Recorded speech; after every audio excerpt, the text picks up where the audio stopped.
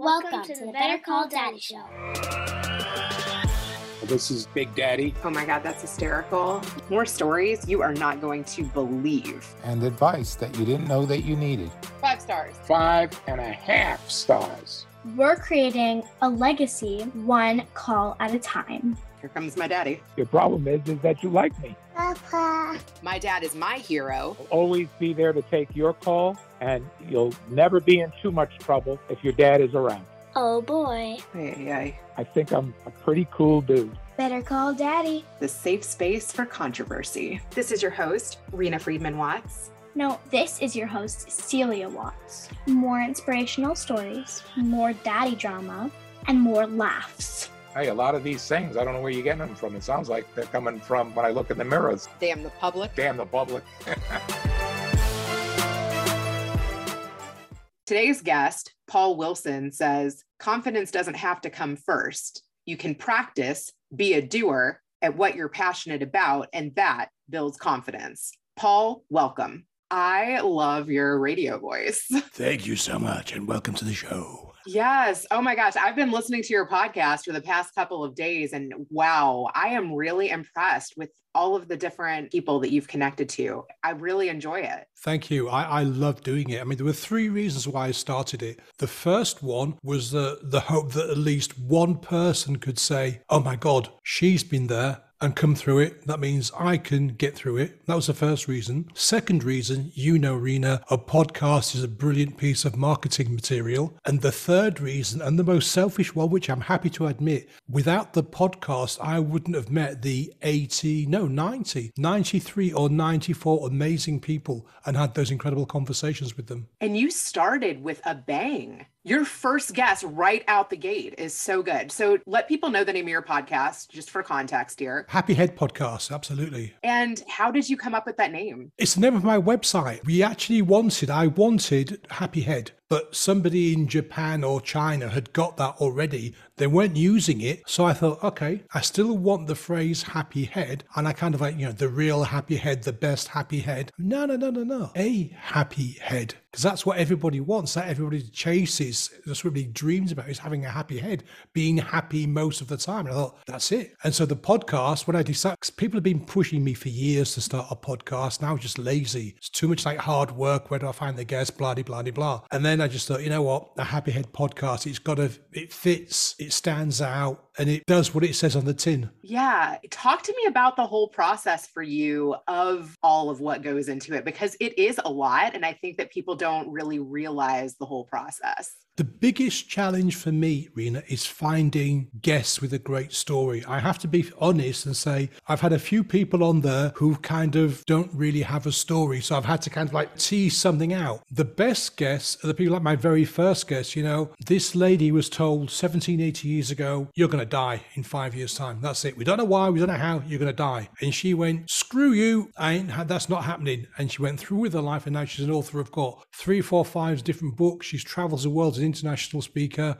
One of my guests, absolutely incredibly, the South African woman, she was raped and beaten, left for dead by somebody who she worked with. This guy was caught and sent to prison. She left South Africa to go and work in a different country. About 9 years later, she returned to South Africa. Now, in South Africa, during parole hearings, the victim has a right to attend the parole hearing and say something should she or he desire. She just coincidentally, she kind of arrived, flew back into South Africa, got the letter, we're having this guy's parole hearing. She went to the parole hearing. The judge said, you got anything to say, madam? She stood up and she looked this guy right in the face. She went, I forgive you. This guy had done these horrible things to her 9 years ago, and she had the balls and the power and the courage to stand up and genuinely, honestly, not a scheme or a scam or a flippant thing. I forgive you. The power behind that is just phenomenal. If that had happened to me, I would have wanted to rip the guy to shreds and buried him in some far forgotten place. But no, this woman stood up. I forget. That is so powerful,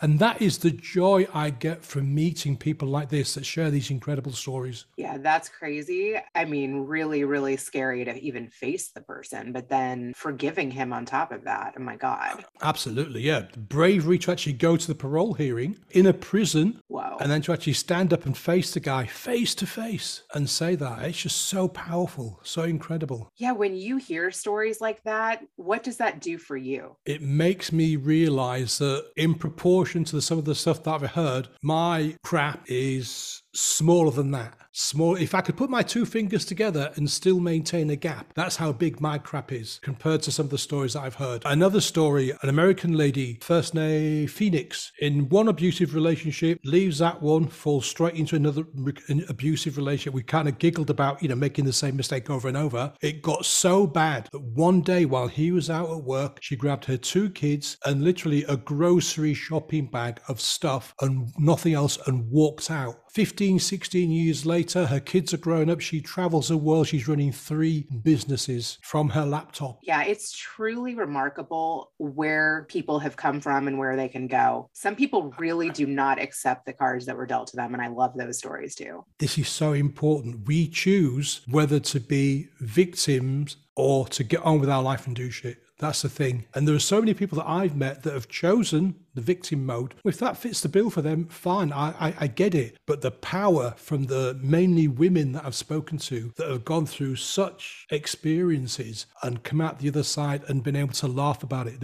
Another lady, she had miscarriage after miscarriage after miscarriage after miscarriage. I think it was about 16 or 17 miscarriages she had before she carried a baby to term. We sat there giggling during this conversation because, she said, look, I'm not giggling about this. That was really difficult and upsetting, but I've got a kid. Gorgeous. And I love my life. And I created this. And she created a business off the back of having to go through all that stuff. And it's a beautiful business as well. And she's such a light, pleasant, fabulous person to chat to. She doesn't have this big cloud behind her of, oh my God, I've gone through all this shit and my life is horrible. No, she's ditched it, got rid of it. And she's moving forward with her life. She shares the story to let other people know that, you too can get through this kind of stuff. And that's why I do the podcast. It's, and that's the most difficult thing, finding people with stories like that they want to share. Yeah. How have you found the ones that have been the best? That's interesting. Some people I've just kind of bumped into on the internet and we've got talking and, oh, my story is blah, blah, blah. I just come out in conversation. The vast majority have come from a couple of groups on Facebook, which are specifically for connecting kind of people. And the first time I did it, it just made me smile. This was back in October 2020. This is kind of when I first started doing the podcast. I put a message in this group saying, I'm looking for guests. You got to have a story to tell, blah, blah, blah, blah, blah. And the thing just went ballistic. Boom, boom, boom, boom, boom, boom, boom. And then somebody copied that into Jay Shetty's coaching group. He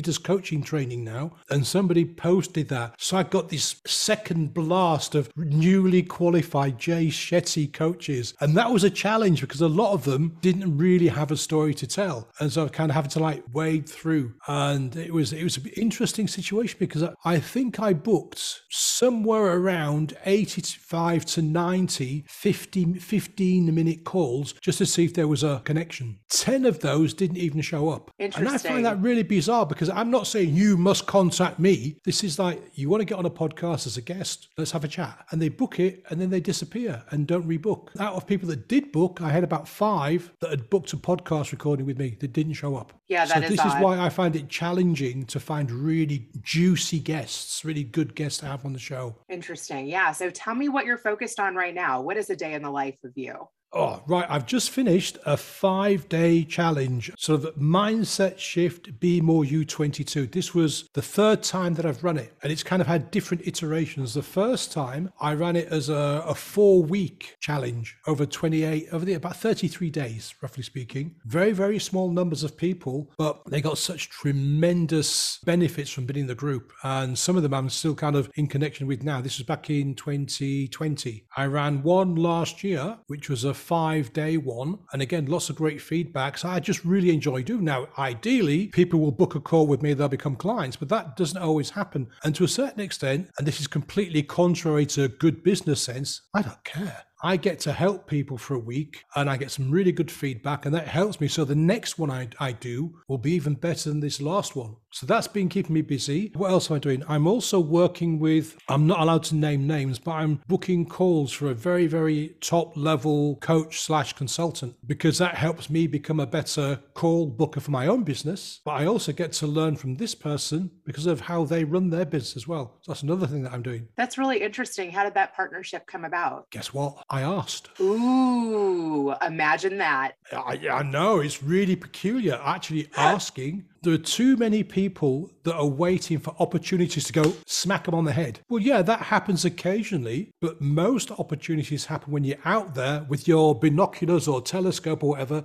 looking for them, and you're connecting with people and talking to people. Like you mentioned a few minutes ago, Rena, I get people, and it works both ways, that have heard my podcast and say, can I come on your show? But there are other podcasters that have heard guests on my show, and now it makes me smile. I see on my Facebook, on my Instagram, Miss X is inviting Mr. B. And I went, oh, and the list of guests kind of mirrors my list of guests. And I think that's brilliant. See, I'm like that. I listened to 3 episodes on your show and I loved all 3 of the guests. And I I sent connection requests to all 3 of them. Will they all be on my show immediately? Maybe, maybe not. I mean, I've got guests booked for the next couple of months, so they would have to be patient as far as waiting a little bit. But I loved their stories, loved the way they told them, loved their vibe. I was getting ready to connect with you, so thought maybe they might be interested in hearing this. Yeah, so I reached out. Why not? That's the whole point. I mean, again, I don't resent that. Because some people get really funny about this kind of stuff. Why? People want to be podcast guests to tell their story and to let people know how they can help them.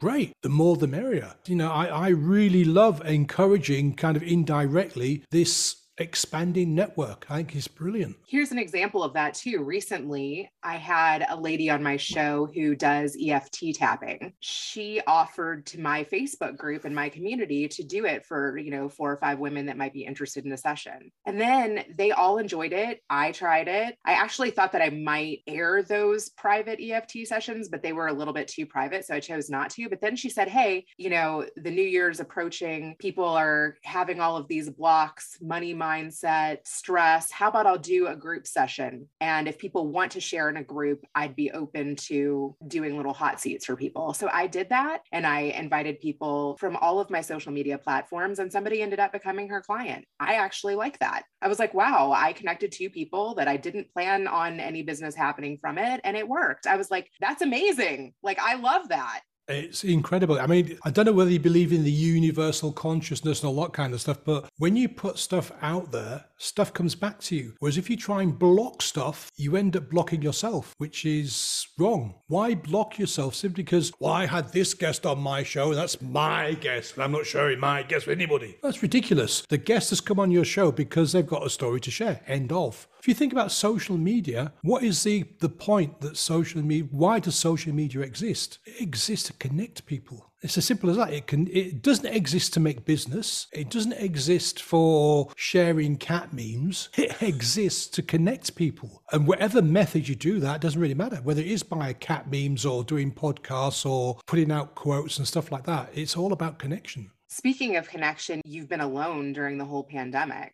Oh, yeah, absolutely. Live alone. Yeah. What has that experience been like? It was a challenge because I think I mentioned during the podcast, I'd kind of get my peopling in by going to coffee shops and that kind of thing. Well, during the pandemic here, particularly during 2020, everything was closed pretty much from March through to the back end of the year. Pretty much. And that was really difficult for me because I was seeing people on Zoom, but I wasn't in the energy, the space of another human being for such a long time. And I like being alone. I like my own, I can make a mess and there's nobody there to shout at me, oh, you've left your stuff there. And I can do the dishes when I want to do the dishes, all that kind of stuff, yeah. But I still need that physical human connection of being in the same space as other people. And so when that happened, that was really, really tough, really challenging. And I had to make sure that I did things so that didn't bring me down. Absolutely. What things did you choose to do? Get out and walk, the podcast, spend lots and lots of times talking to people online, helping people out when I could, doing challenges, the whole range of things. Listening to podcasts, reading more. I taught myself how to read tarot during 2020, learned some other skills as well. So I just deliberately kept myself busy.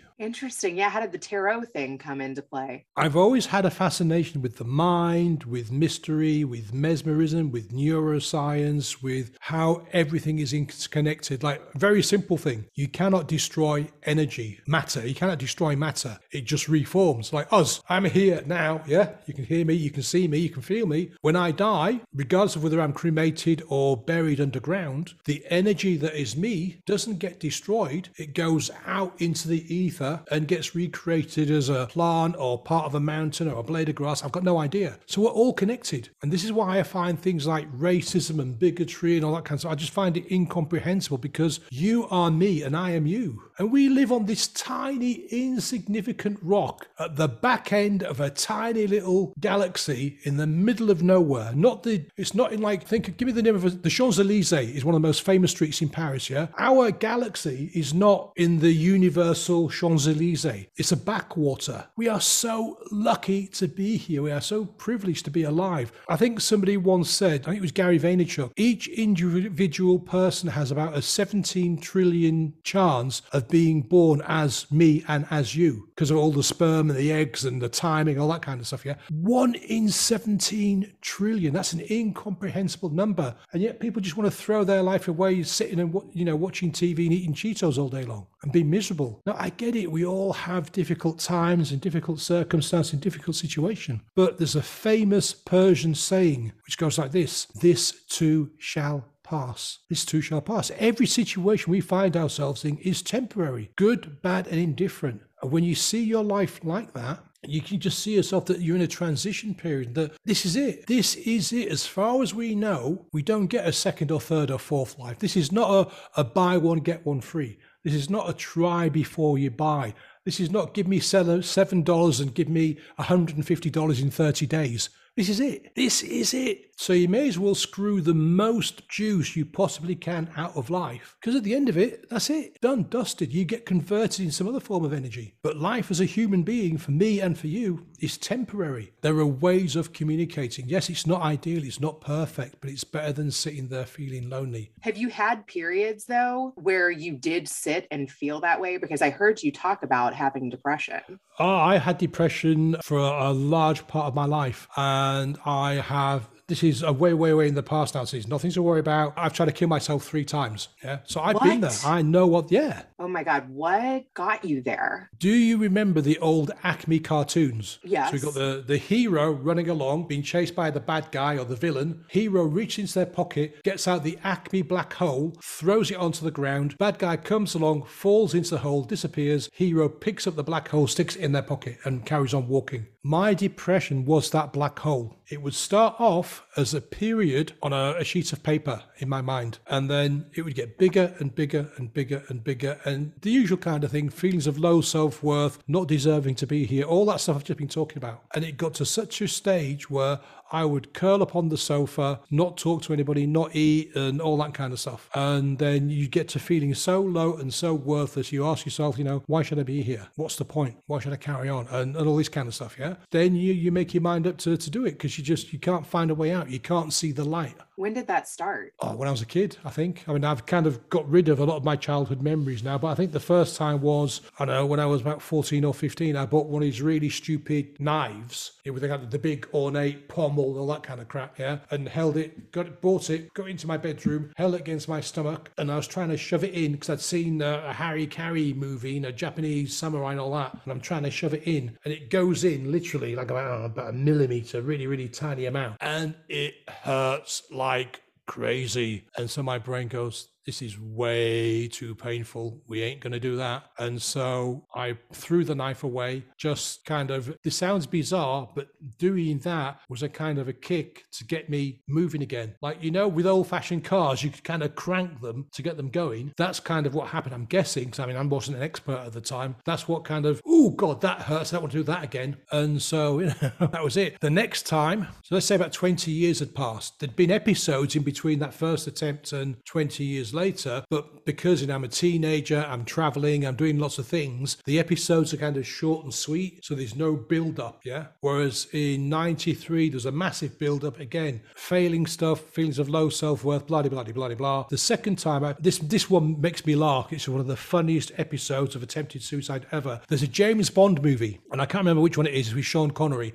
and right at the start, Sean does his thing. He goes to this like oil refinery, which is really a base for the bad guys, kills all the bad guys, blows up the base, goes to a bar, and he's like, he's doing his thing at the bar, having a bit of a drink. Gorgeous girl goes, "Hey, James, come back to my place." So James goes back to his place. Little does he know he's been set up because there's a massive, great big gorilla ready to kill him. Fight ensues. James, because the girl's been in the bath, so there's a bath there, it's really important. So James, this big guy, kind of scrapping away, and this big guy is going to get James because he's just overpowering. So James is looking at what to do. He hits this guy. The guy falls into a bath. James picks up one of those old-fashioned fans, chucks it at this guy in the bath, and gets electrocuted and die. So I went, okay. It's in the movie, it's instantaneous. Because I don't want pain, remember? So I thought, okay, that's what I'm going to do. That's how I'm going to kill myself. So I make sure that my girlfriend's out and, all the rest of it. I get in the bath. I've got a massive ghetto blaster, like with a CD player and tapes and all that kind of thing. I plug it in, get in the bath, a couple of brandies, all this kind of stuff.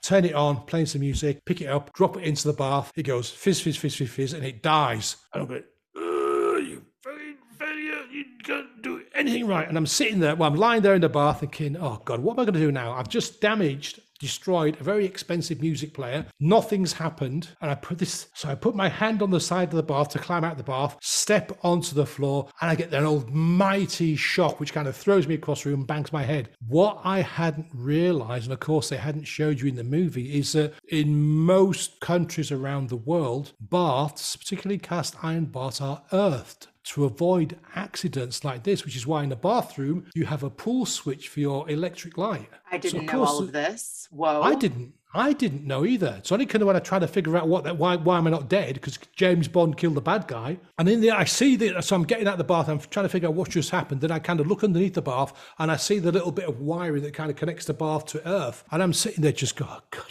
you're an idiot.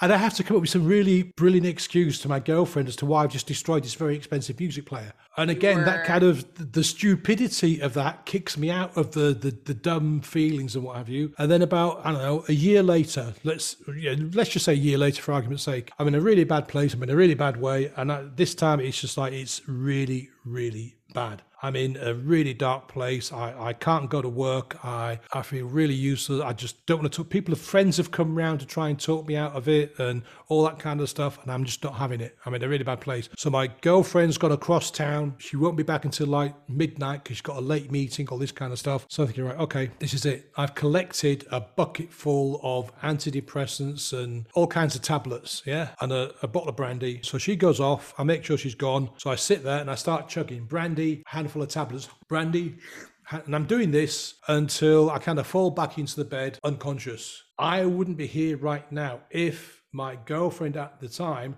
got to her office and was told that the meeting had been cancelled and that the other meeting had been cancelled. So she said, I might as well go home then. So she turned around, came home, found me unconscious, called an ambulance. I was rushed to hospital. And then the only thing I can remember is I'm in a corridor, not in a ward, I'm in a corridor on a gurney, and they've injected something into me, and I'm howling like a wolf. It comes in waves, ow, like this. And then this wave of agony, this wave of pain, that was the only way I could release it, was by screeching like an owl. And then I kind of go flat, and this happened all night long. Some specialists came to see me the next morning, and in the UK, you can be sectioned, which means basically kind of arrested for your own protection and sent to a mental institution for your own protection. Okay. And they said, look, we can section you, but we don't want to do that because that's like a bad mark on your record kind of thing, if that makes sense. But we really want you to go to this place. So, okay, fine. Let's go to this place. So I enter this place. So it's 93. Smoking in buildings is still allowed and all the rest of it. I like going to this building. I'm asthmatic and I don't smoke. To actually see where you're going, you've got to kind of like cut a hole in the smoke and kind of pull it out to see where you're going. I'm told, go find somewhere to sit. We'll come and talk to you later on. So I go and sit down. This place, the TV room is full. This corridor is empty and loads of chairs. So I'm sitting there in a chair, minding my own business. Now, I didn't know this, but at the time, guys from prison, if they wanted a holiday, would do a bit of self-harming and would get sent to this place because it was, a lot more liberal than a prison, a lot more open. This thing walks towards me. It kind of blocks out the light. Guy's massive. He's like the Hulk times 2. And it comes right up to, so like, I'm sat in the chair like this and looking up at him like that. He goes, "You're sitting in my fucking chair." I'm going, "Oh, this could be very, very unpleasant." And so I got like,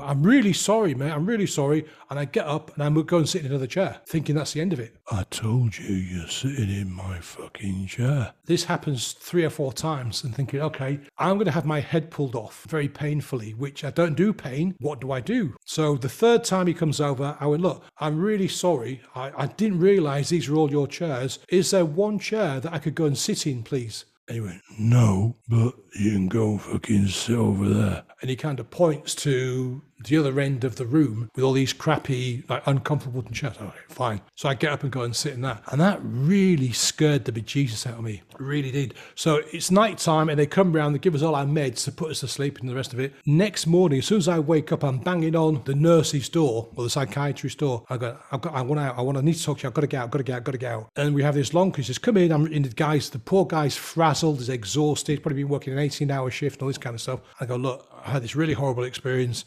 and I'm coughing as well because it's really uncomfortable. And he's smoking. And there's no way I'm coming here again. There's no way. And I mean this. I'm not lying.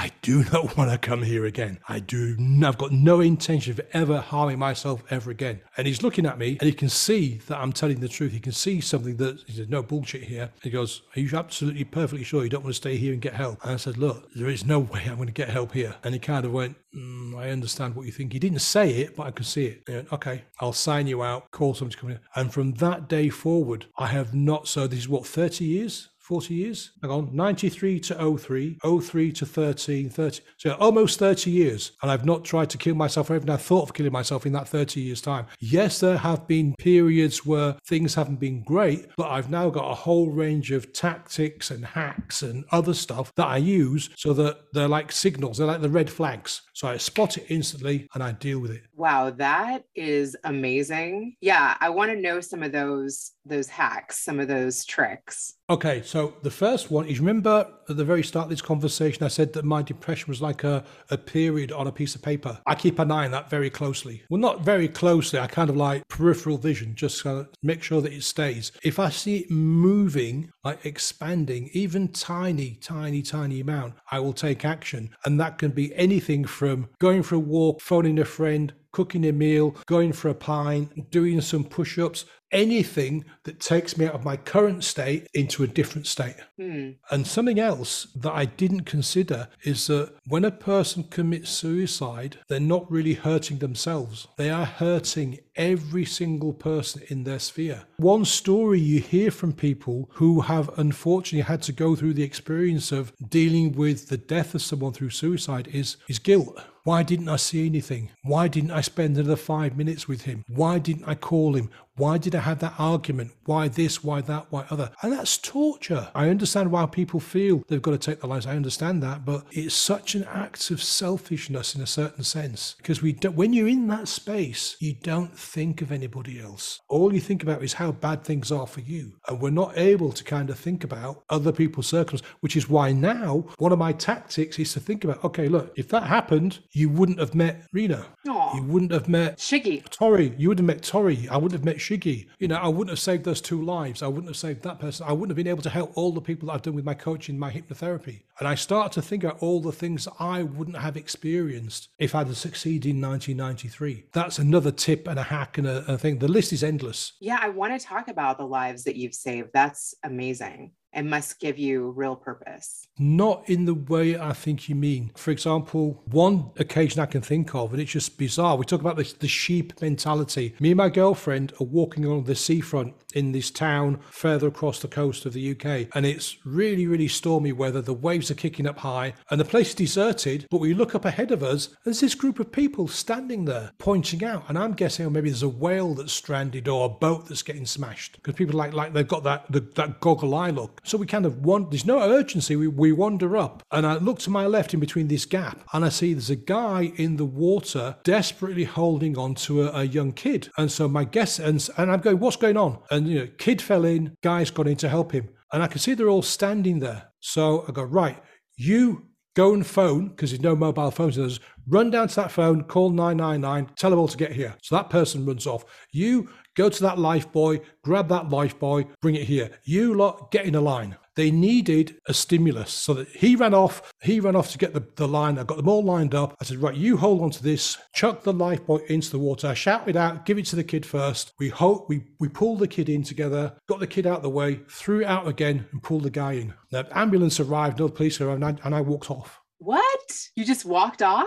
Yeah, I've done my job. It's like a lot of these videos you see on social media that really piss me off. Like when I'm so gracious, I'm going to give this person $500 to buy a new pair of shoes. Look at all these poor people. I'm going to buy them pizza. Yeah, okay, it's generous to do that, but you're not doing it for the right reasons. So I didn't do what I did to get a medal or to be given a certificate. My thinking was, shit, if that was me, I'd want somebody here to take charge and get things sorted out. So I put myself in the place of that guy in the water who's struggling with hypothermia and he's going to drown at some instant. And so once we'd hoiked the guy out, and I said, right, take your coat off, give it to him, rub his back and all that kind of stuff until the ambulance comes along, my job was done. And we just carried on walking, went and had something to eat. My dad is going to love that story and definitely resonate with that. I am actually curious about how your parents responded to the suicide attempts. They didn't know. The first one was a kid. I didn't tell anybody. The second one, I didn't tell anybody because that was a really embarrassing one.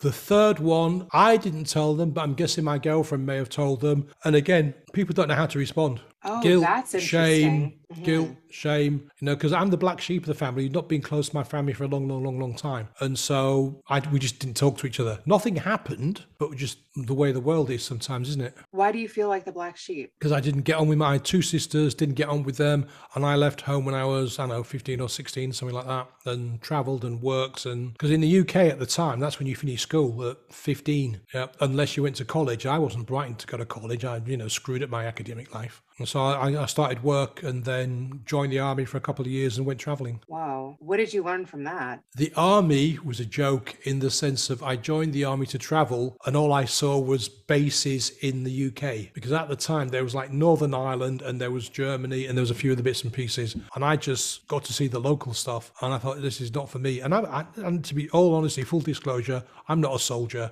I wasn't cut out to be a soldier. I wanted to join the Navy because ships go all over the world and all that kind of stuff. Different girl in every port, all those kind of cliches. But I went into the Navy recruiting place and the guy said, yeah, you look smart, kid. Got any illnesses? I said, well, I'm slightly asthmatic. Oh, that's a real shame. Can't take it. I said, why not? I said, well, during training, we simulate a ship fire where we fill this, pseudo ship with smoke and you got to get out. So go next door to the army. Went next door to the army. He said, yeah, we'll have you. Irony is, during basic training, what happens? They put us into a room, fill it full of CS gas, take your mask off, name, rank, serial number, what's your favorite call? Pass it with flying colors. Really? Yeah. Oh, man.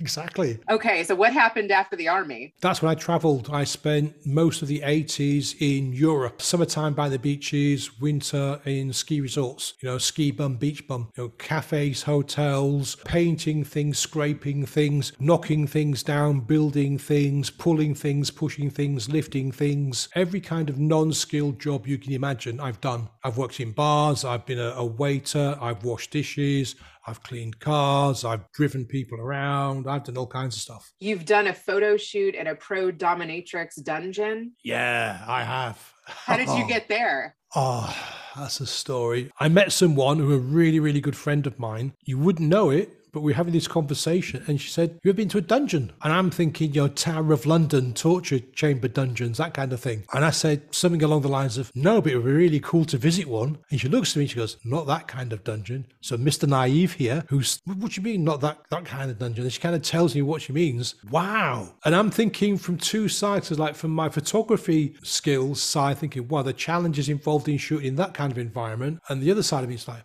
oh, that's interesting. I'm curious. I wonder what happens there. So there's two sides of it. So she said, we need to have some promo shots done. Are you up for it? Absolutely, I am. Over time, we visited, I don't know, half a dozen dungeons and shot lots of different scenes. It's really funny. My transition, because again, I used to be very judgmental. I'd be walking down the street and I'd see a large person and I'd go, oh my God, you need to get some exercise, you need to go on a diet. Or I'd see a really miserable looking person and I'd think to myself, oh, cheer it, mate. It's never going to end, you know.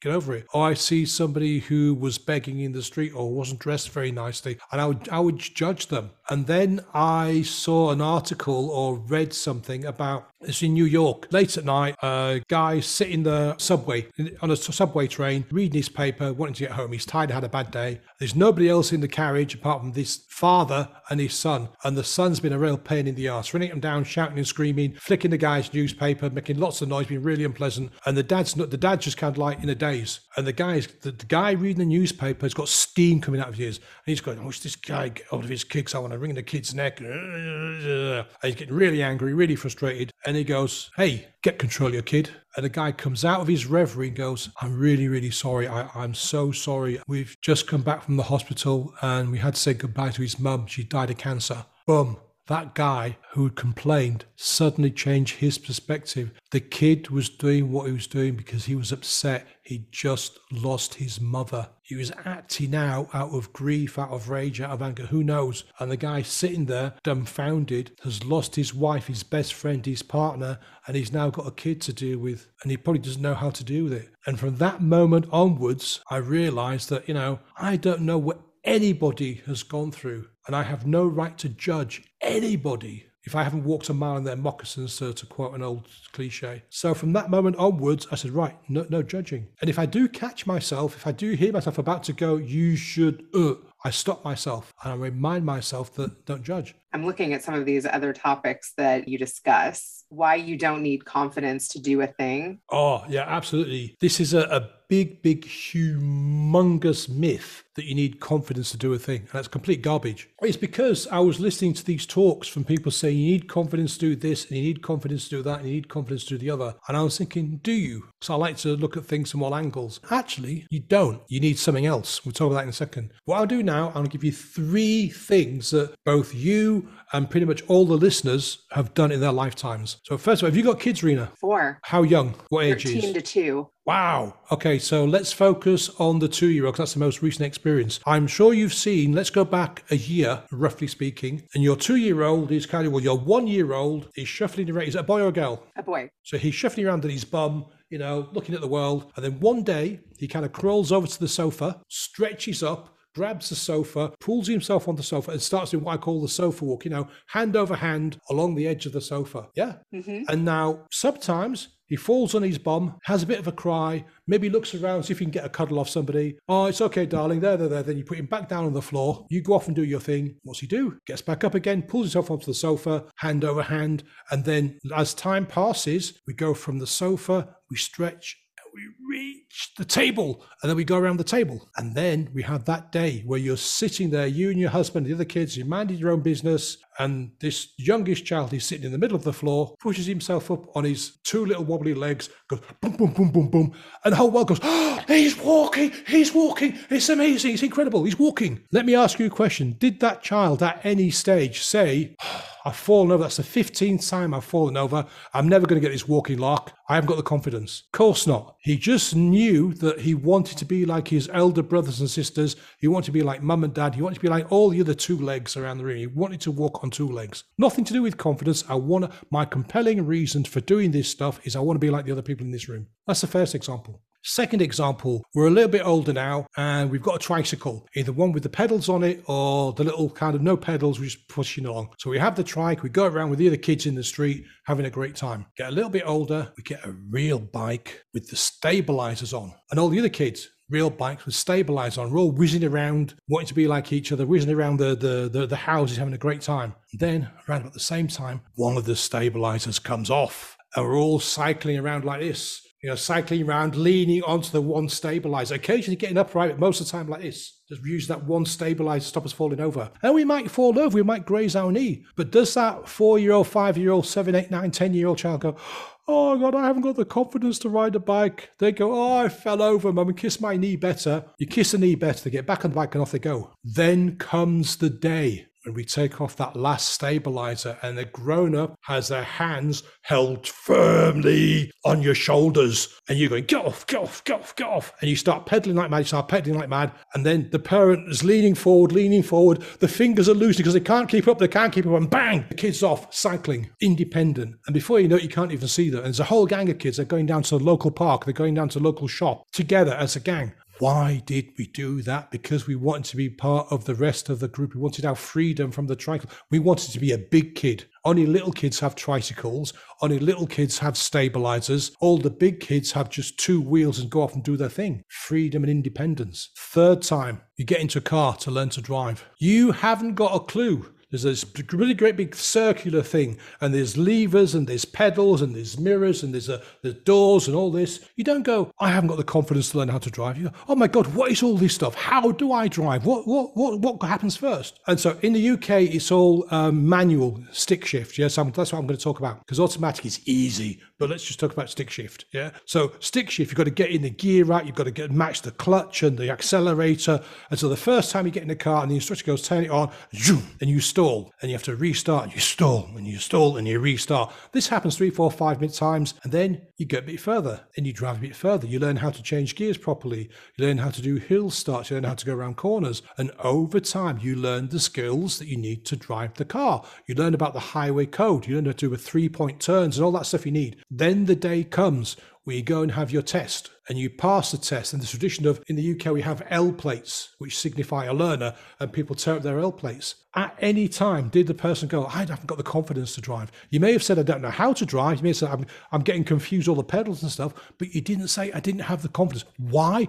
Because you wanted the freedom from taxi of mum and dad. You wanted to be able to go places on your own. You wanted to be able to go to your mate's house and pick your mates up. You wanted to be able to go and be the individual grown-up adult. Confidence had nothing to do with it. Now, the P word, this is where the confidence coaches kind of piss me off a little bit, because we don't talk about the P word, because this comes before confidence. Because what is the definition of confidence? The definition of confidence is belief in oneself and one's abilities. So how can you have confidence in driving a car if you don't know how to drive a car? You can't. It's not physically possible. But the P word, are you ready for it? Practice.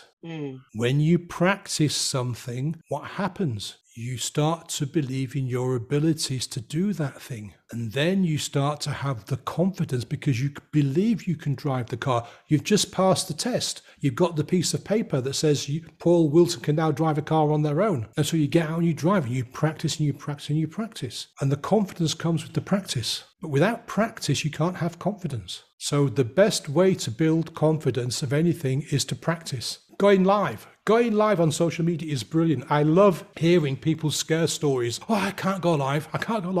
Why not? All the people. Oh, what people? All the people are going to criticize me. And this is what I do to get people to understand. Okay, so there are 100,000 people who have put their lives on hold for the last 25 years. They're doing nothing. They're not eating, they're not drinking, they're not dating, not making children, not doing anything. They're sitting there with their phones waiting for you to go live.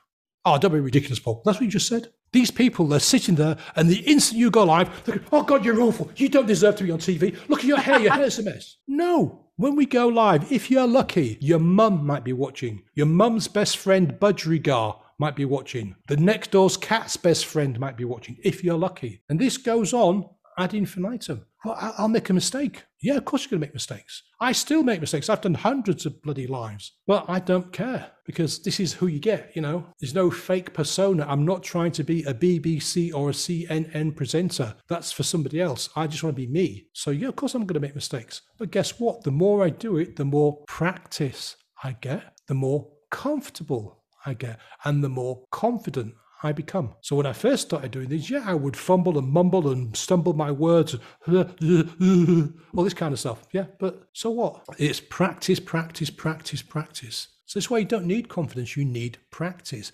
But the thing is, people sell confidence as some kind of magic bullet. Take this pill. Okay, you've got confidence now, you can do anything. No, you can't. You need to practice. Confidence comes with practice. It's practice first, then confidence, which is why I say you don't need confidence to do a thing. You need practice. You need two things. You need a compelling reason, and then you need to practice. Yeah, I would definitely agree with that. Especially I've learned that from podcasting. And I saw that you wanted to be on 100 shows. Where are you at with that goal? I haven't done a figure yet, but where are you? Week about 13 or 14. I'm halfway. I need more. Not bad. So I need to pick up the pace. 100 podcasts in a year. I mean, wow. That would give you some good practice. Yeah, absolutely. Podcasts or guests on people's shows, or I love live events. I haven't done many, but I really do. I guess I'm a showman at heart. I love being in front of an audience and giving them tips and tricks and helping them and showing people how to make their lives more fun and easier. How can you make your life more fun and easier? We can get rid of problems. If somebody's being held back from doing something because they think they need the confidence to do it, if I share that story or those stories that I've just shared with you, hopefully a person may realize, actually, Paul's right. I don't actually need confidence to become a theatre performer. I need to practice. I might need to go to drama school. I need to practice. We are all human. Well, most of us are.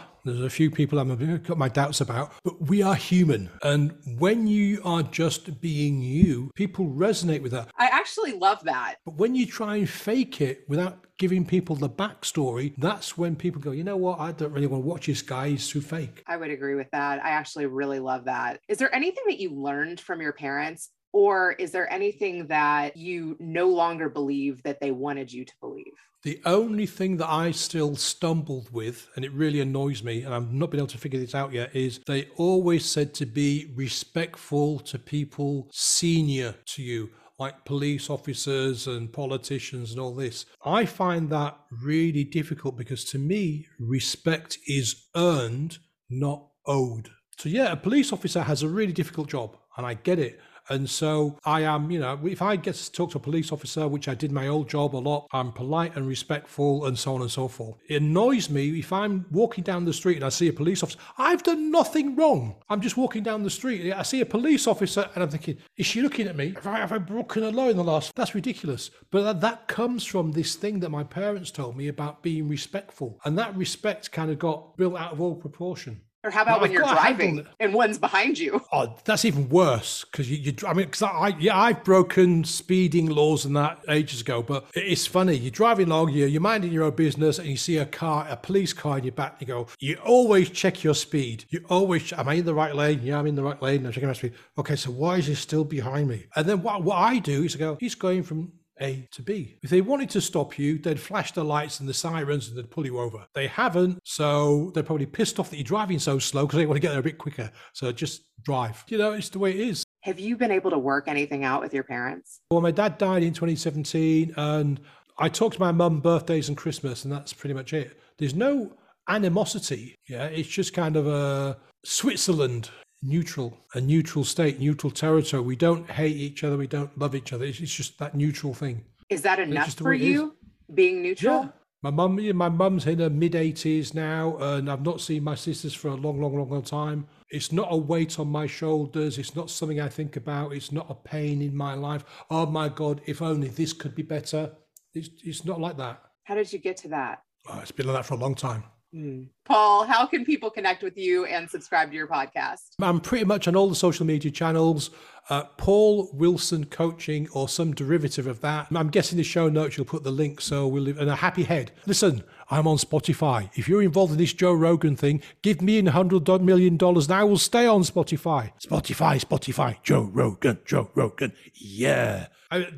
Before I go, I've got to say it. I find that whole thing fascinating. Joe Rogan has done hundreds and hundreds and hundreds of podcasts.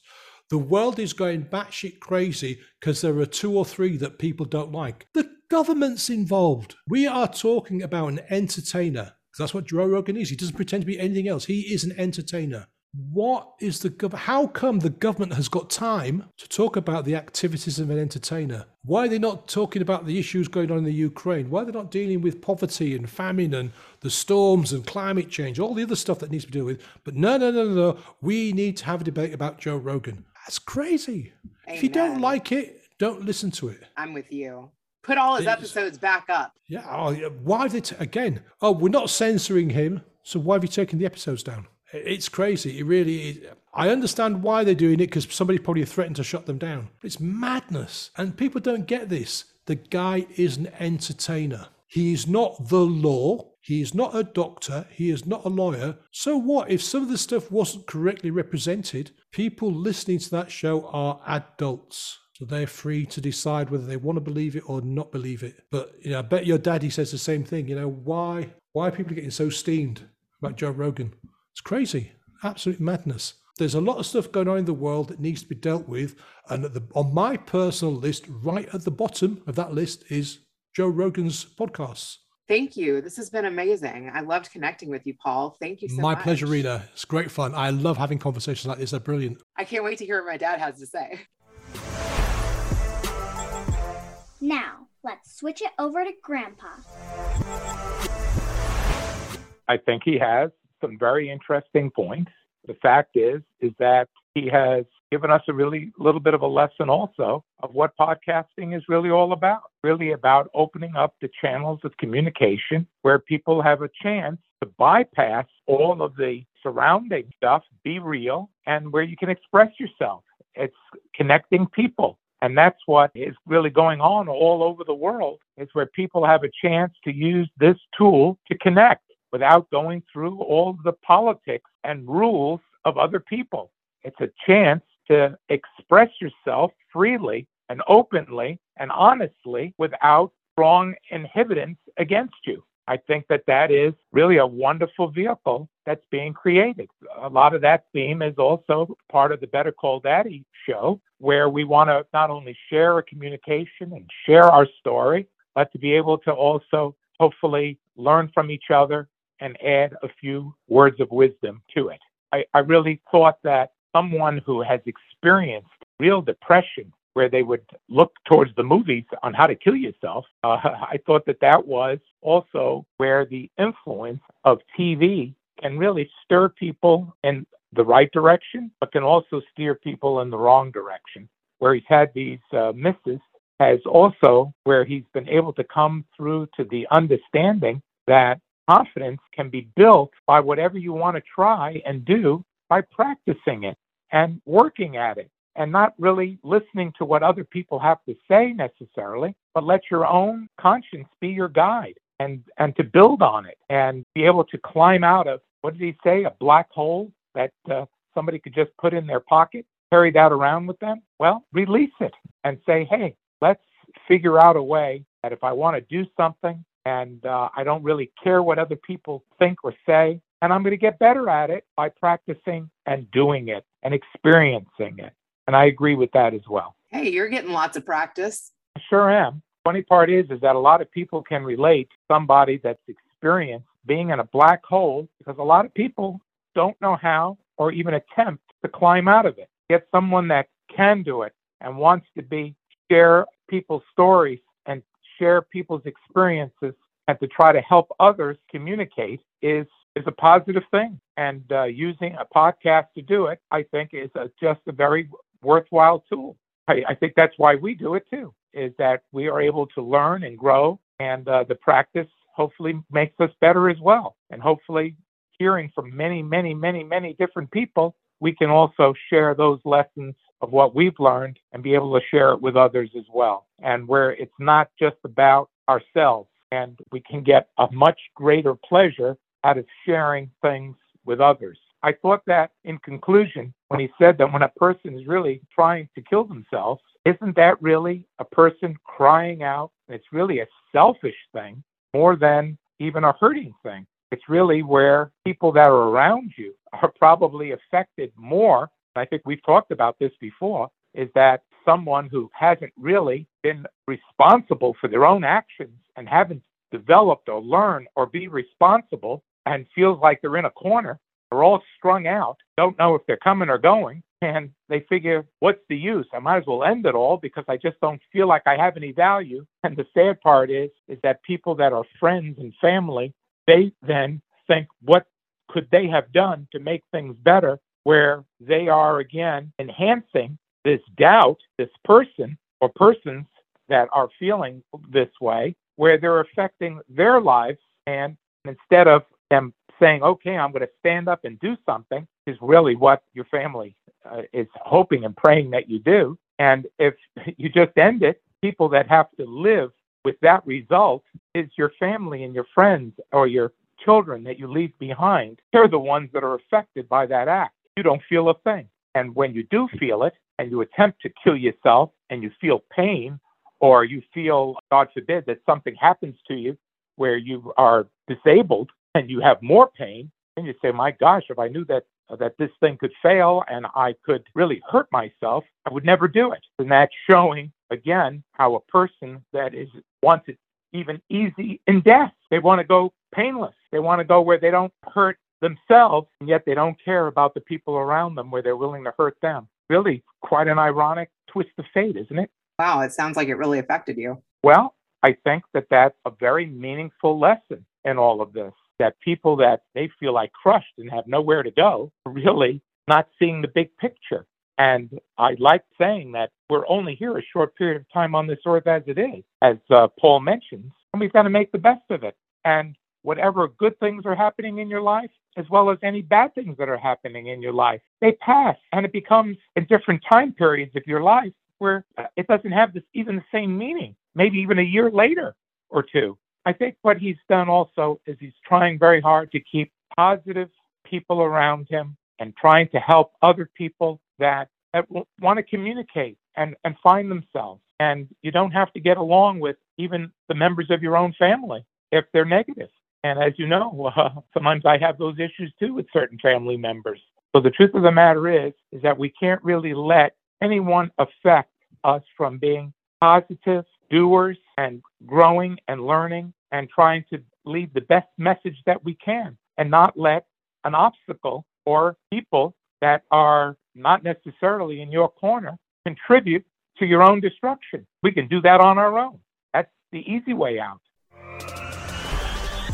Thanks for listening to the Better Call Daddy Show. Now you can subscribe on Apple Podcasts, Google Play, Spotify, iHeartRadio, and TuneIn. If you've enjoyed this episode of the Better Call Daddy Show, please feel free to review it at ratethispodcast.com/BetterCallDaddy. Add Better Call Daddy Podcast on IG at Rena Friedman Watts on LinkedIn.com.